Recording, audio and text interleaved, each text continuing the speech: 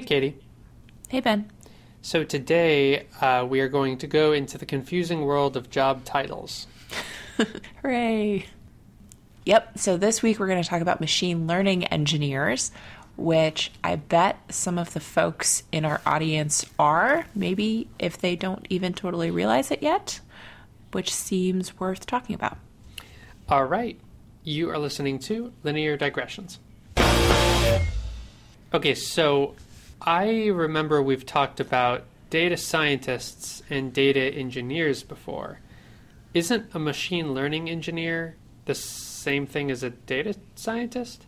Not quite, and that's why it's sort of interesting. So, Okay. A machine learning engineer, in short, is usually described as somewhere between a data scientist and a software engineer. So for folks who've been listening to our podcast for a while, we do a lot of episodes about, not a lot, but we do a fair number of episodes about like software engineering concepts and how those translate into data science. And in an increasing number of organizations, that's being formalized a little bit as an actual role that could be distinct a bit from the data science role. That's interesting. So if you're a data scientist who also has some software engineering background, you might fit into this role. Or if you're a software engineer and you're moving toward data science, maybe you could fit into this role. Does that feel right?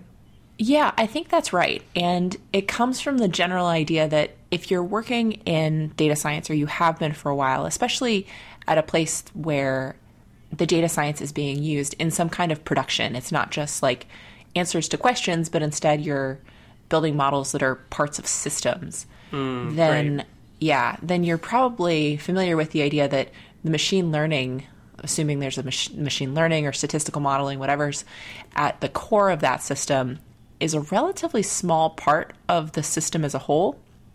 And it's surrounded by all these other pieces that are much more like software engineering than they are like data science. Right. So, yeah, I guess I have a bad metaphor, but my brain told me to say it. If you have like the brain of a human is like the nugget that makes it all work inside, but you've got all of these ancillary systems that without those systems your brain wouldn't be able to function. It wouldn't be able to actually reach out into the world and manipulate matter and communicate and even function in the most basic armchair reasoning sense even.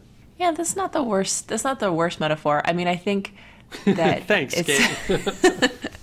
I think data science is a job that's gotten certainly a lot of attention in the last few years, and there's a lot of glamour and hype that's associated with it. But like I said, there's increasing expectations around data scientists that they're building tools that are used in production that have, potentially lots of users. There's other pieces of software that depend on them. Huh.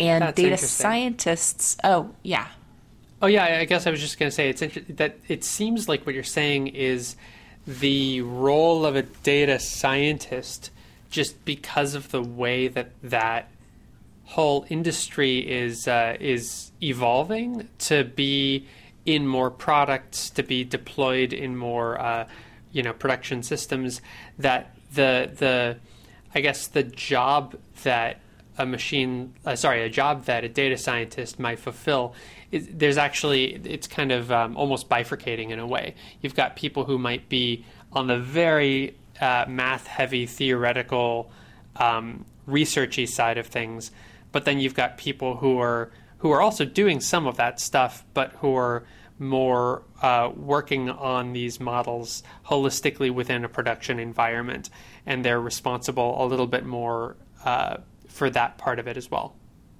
Yeah, and I think there's increasing emphasis towards that second kind, just like you said, because there's now higher and higher expectations of data scientists that are working in these organizations and building these tools, and you expect people to be using them. But like you sort of pointed out in the dichotomy, the way that a lot of data scientists were trained and hired, especially if you've been in the field for a little bit longer, is maybe coming out of something that was more like a statistician or a physicist. That was my background, an economist. So it's not a foregone conclusion that a person who makes a good data scientist and who can think about how to model a system is necessarily a person who has all of the same software skills that you would need to be running that in production. And so it's worth splitting that role apart potentially in certain organizations so that the people who are in the roles know what's expected of them, so that the people who are working on the teams know what role they're supposed to fill in the team. All of the good stuff that happens when jobs are well defined. Yeah, I suppose so. I guess also this kind of speaks to the fact that as areas grow and as the use cases diversify, then you get these specializations that happen. That's definitely the case in software, in software engineering. That's actually kind of happening with front-end web development, which is what I am. I'm a front-end web developer. And you've got people who are a little bit more on the designy side who are learning things like CSS. And then you've got people who are much more on the JavaScript-y side who are maybe building full apps, web apps, or even for different platforms with things like React and Redux and handling more complicated data flowing, stuff like that. And when I started out, those were kind of both of those areas were a little bit more simplistic. And so it would be expected that one person would be able to kind of at least dabble in both of them, if not even be an expert in both of them. But as that field has matured, we've seen this kind of splitting, in this case, a bifurcation, where you've got maybe half of the people going more towards this stylistic part of it, and half the people going more towards the software development portion of it. Yeah, that's kind of interesting. It reminds me of an article that I read recently. Put a link on lineardigressions.com. It was a Forbes article. The title was something like, "There will be no data science job titles by 2029." The idea being... Yeah, that's an interesting inflammatory headline. But... Well, I know, it's very clickbaity, but the thesis is one that's really similar to what you were just saying, and I think it's typical of a lot of these fields, with computer science and software engineering being one of them. But there's also analogs in business and other types of fields where the idea is that there's this title called data scientist right now, and the idea is that if you hold that role, then you're kind of a generalist, jack of all trades. You are the one person at the company who has studied and understood statistics better than the software engineers, and you know more software engineering than the statisticians. That's kind of the thing they say about data scientists. You're a bridge, I guess. But the expectations are changing in such a way that, people are being nudged towards more specialization. So stuff like if you're a really good programmer, you're a data scientist, you might be calling yourself a machine learning engineer next year or in 5 years or something like that. If you're somebody who's a data scientist who's particularly close to the business use case, then maybe part of the value that you add is in taking data science ideas and translating them to the rest of the organization. Maybe there's a title like, I don't know, data science communicator, or you heard something it first like that. Yeah, there's probably better titles. But if you're a data scientist, he's working in product management. Then maybe you're a data product manager. So there's kind of the pure data scientist. The thesis of the piece. I mean, I'll let our readers, our listeners, rather be the guides here. But there is no job title called MBA, for example. You get an MBA, it's a set of skills maybe that you have, but then you go and work in a particular role in the organization. That maybe data science is going that way too, which is an interesting thing to ponder. Okay, so let's get a little more specific and concrete. If you had a data scientist and you had a machine learning engineer, that's the title, right? Mm-hmm. If you had them side by side, what are some of the things that you would expect the data scientist to know that maybe the machine learning engineer doesn't necessarily need to know for their job? And then vice versa, what would you expect the machine learning engineer to know that the data scientist wouldn't necessarily need to know for their job? Yeah, that's a good question. I'm a little hard pressed to come up with something that a machine learning engineer doesn't need to know necessarily relative to a data scientist. Is it just like less depth in an area? It could be, especially around some of the methodologies that you might have to use. So you could imagine perhaps a data scientist who has very deep training and expertise in something like statistics or certain types of, I don't know, maybe machine learning models, but not the kind, like more in a research context, not necessarily in a production context, right?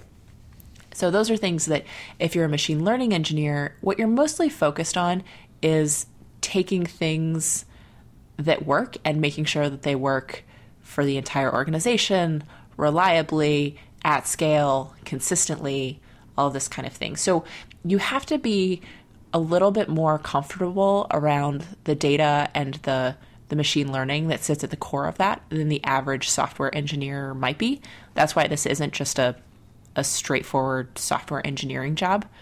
Right. But most of what you're spending your time doing is probably stuff that's ancillary to that. So to answer your question, what are some of the things that if you're a data scientist and you find yourself doing, maybe you're tiptoeing towards machine learning engineering territory, is stuff like reliability engineering. So making sure that when there's systems that can go down, as systems tend to do, you're thinking about how to monitor for that and bring them back up.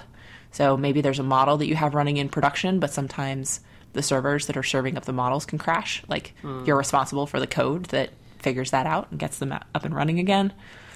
Possibly also migration, just while we're in that topic. Sure. If you're running a model and then you want to deploy a new version of the model, how do you do that while not, destroying the sessions of the people who might be hitting your service when you're actually deploying it? Totally, yeah. And relatedly is monitoring. When you have these systems that have lots of complex inputs and outputs, you have to set up infrastructure and code around making sure that that's all running smoothly so that if there's some kind of problem, you catch it. Debugability means that you're writing systems that you can go into and introspect, maybe even as they're running. And so it's some of the stuff is fairly pedestrian, but it's really important and it's hard to do right. Like, where are your logs getting written, and can you access that? And can you drop in midstream and debug a broken component in a complex pipeline? That's so interesting.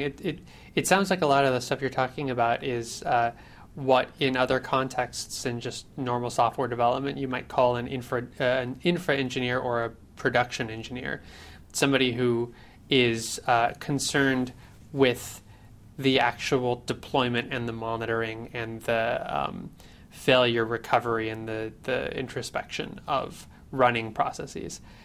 Yeah, I think that's a lot of it. I think there's still the expectation for many data science roles that you're also building something that that users can have trust in. So there's probably a higher than average also expectation around stuff like data visualizations. Like if you're building some kind of product as a data scientist, you might have input into what the user experience on that is so that the data science is being surfaced in a way that's useful to the user. It depends a little bit on the context.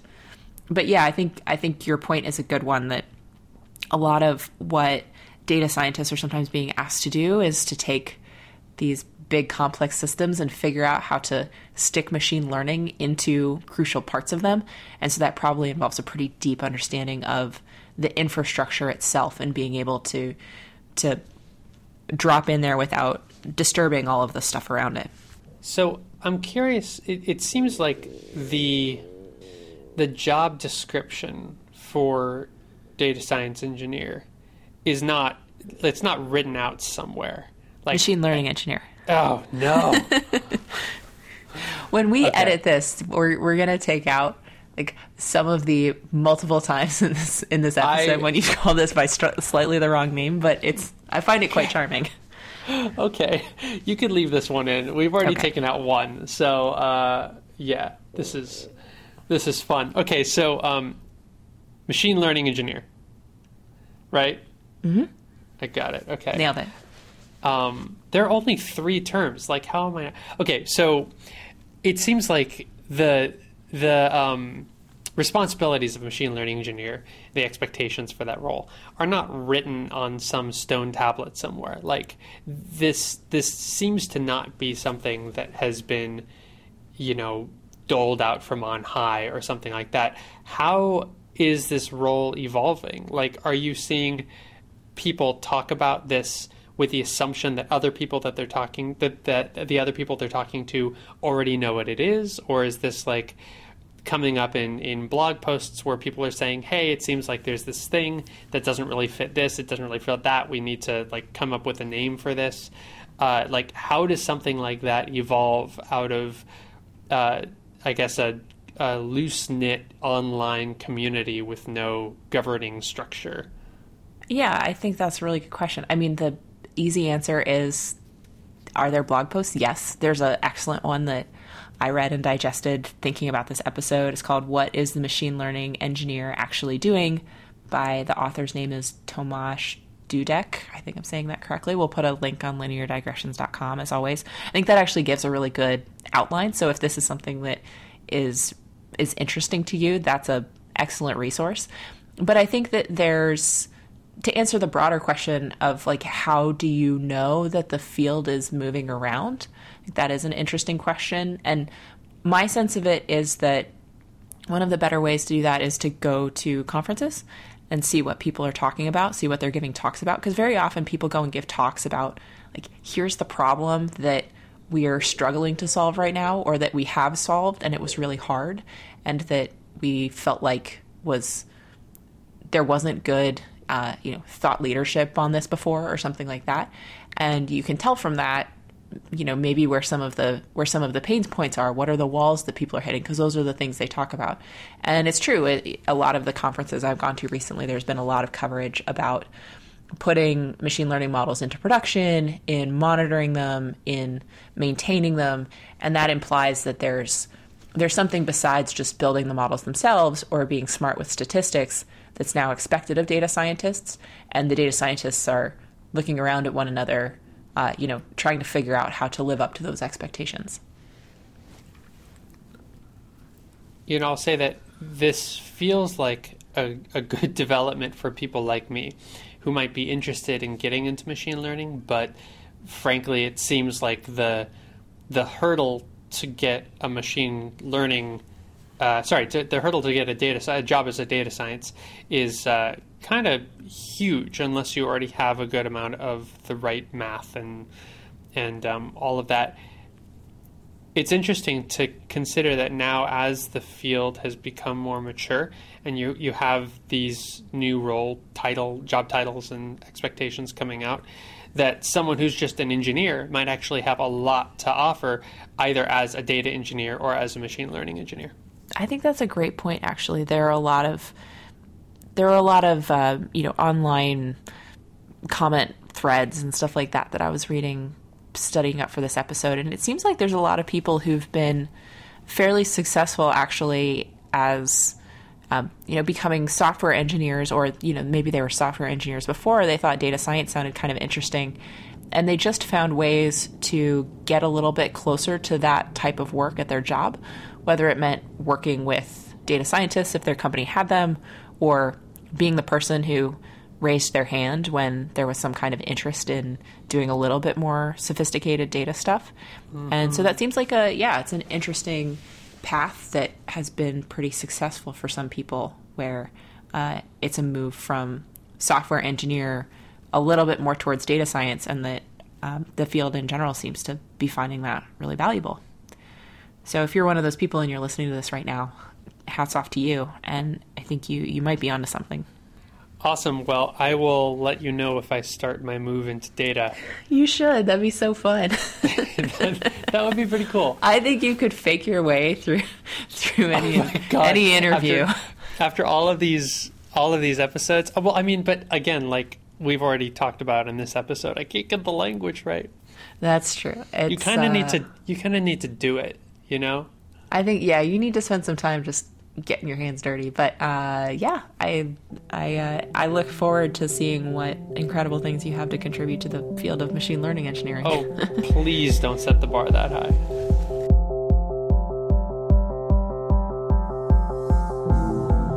Linear Digressions is a Creative Commons endeavor, which means you can share or use it any way you like. Just tell them we said hi. To find out more about this or any other episode of Linear Digressions, go to lineardigressions.com. And if you like this podcast, go ahead and leave us a review on iTunes so other people get to listen to this content too. You can always get in touch with either of us. Our emails are ben@lineardigressions.com and katie@lineardigressions.com in case you have comments or suggestions for future shows. You can tweet us at lindigressions. Thank you for joining us, and we'll see you next time.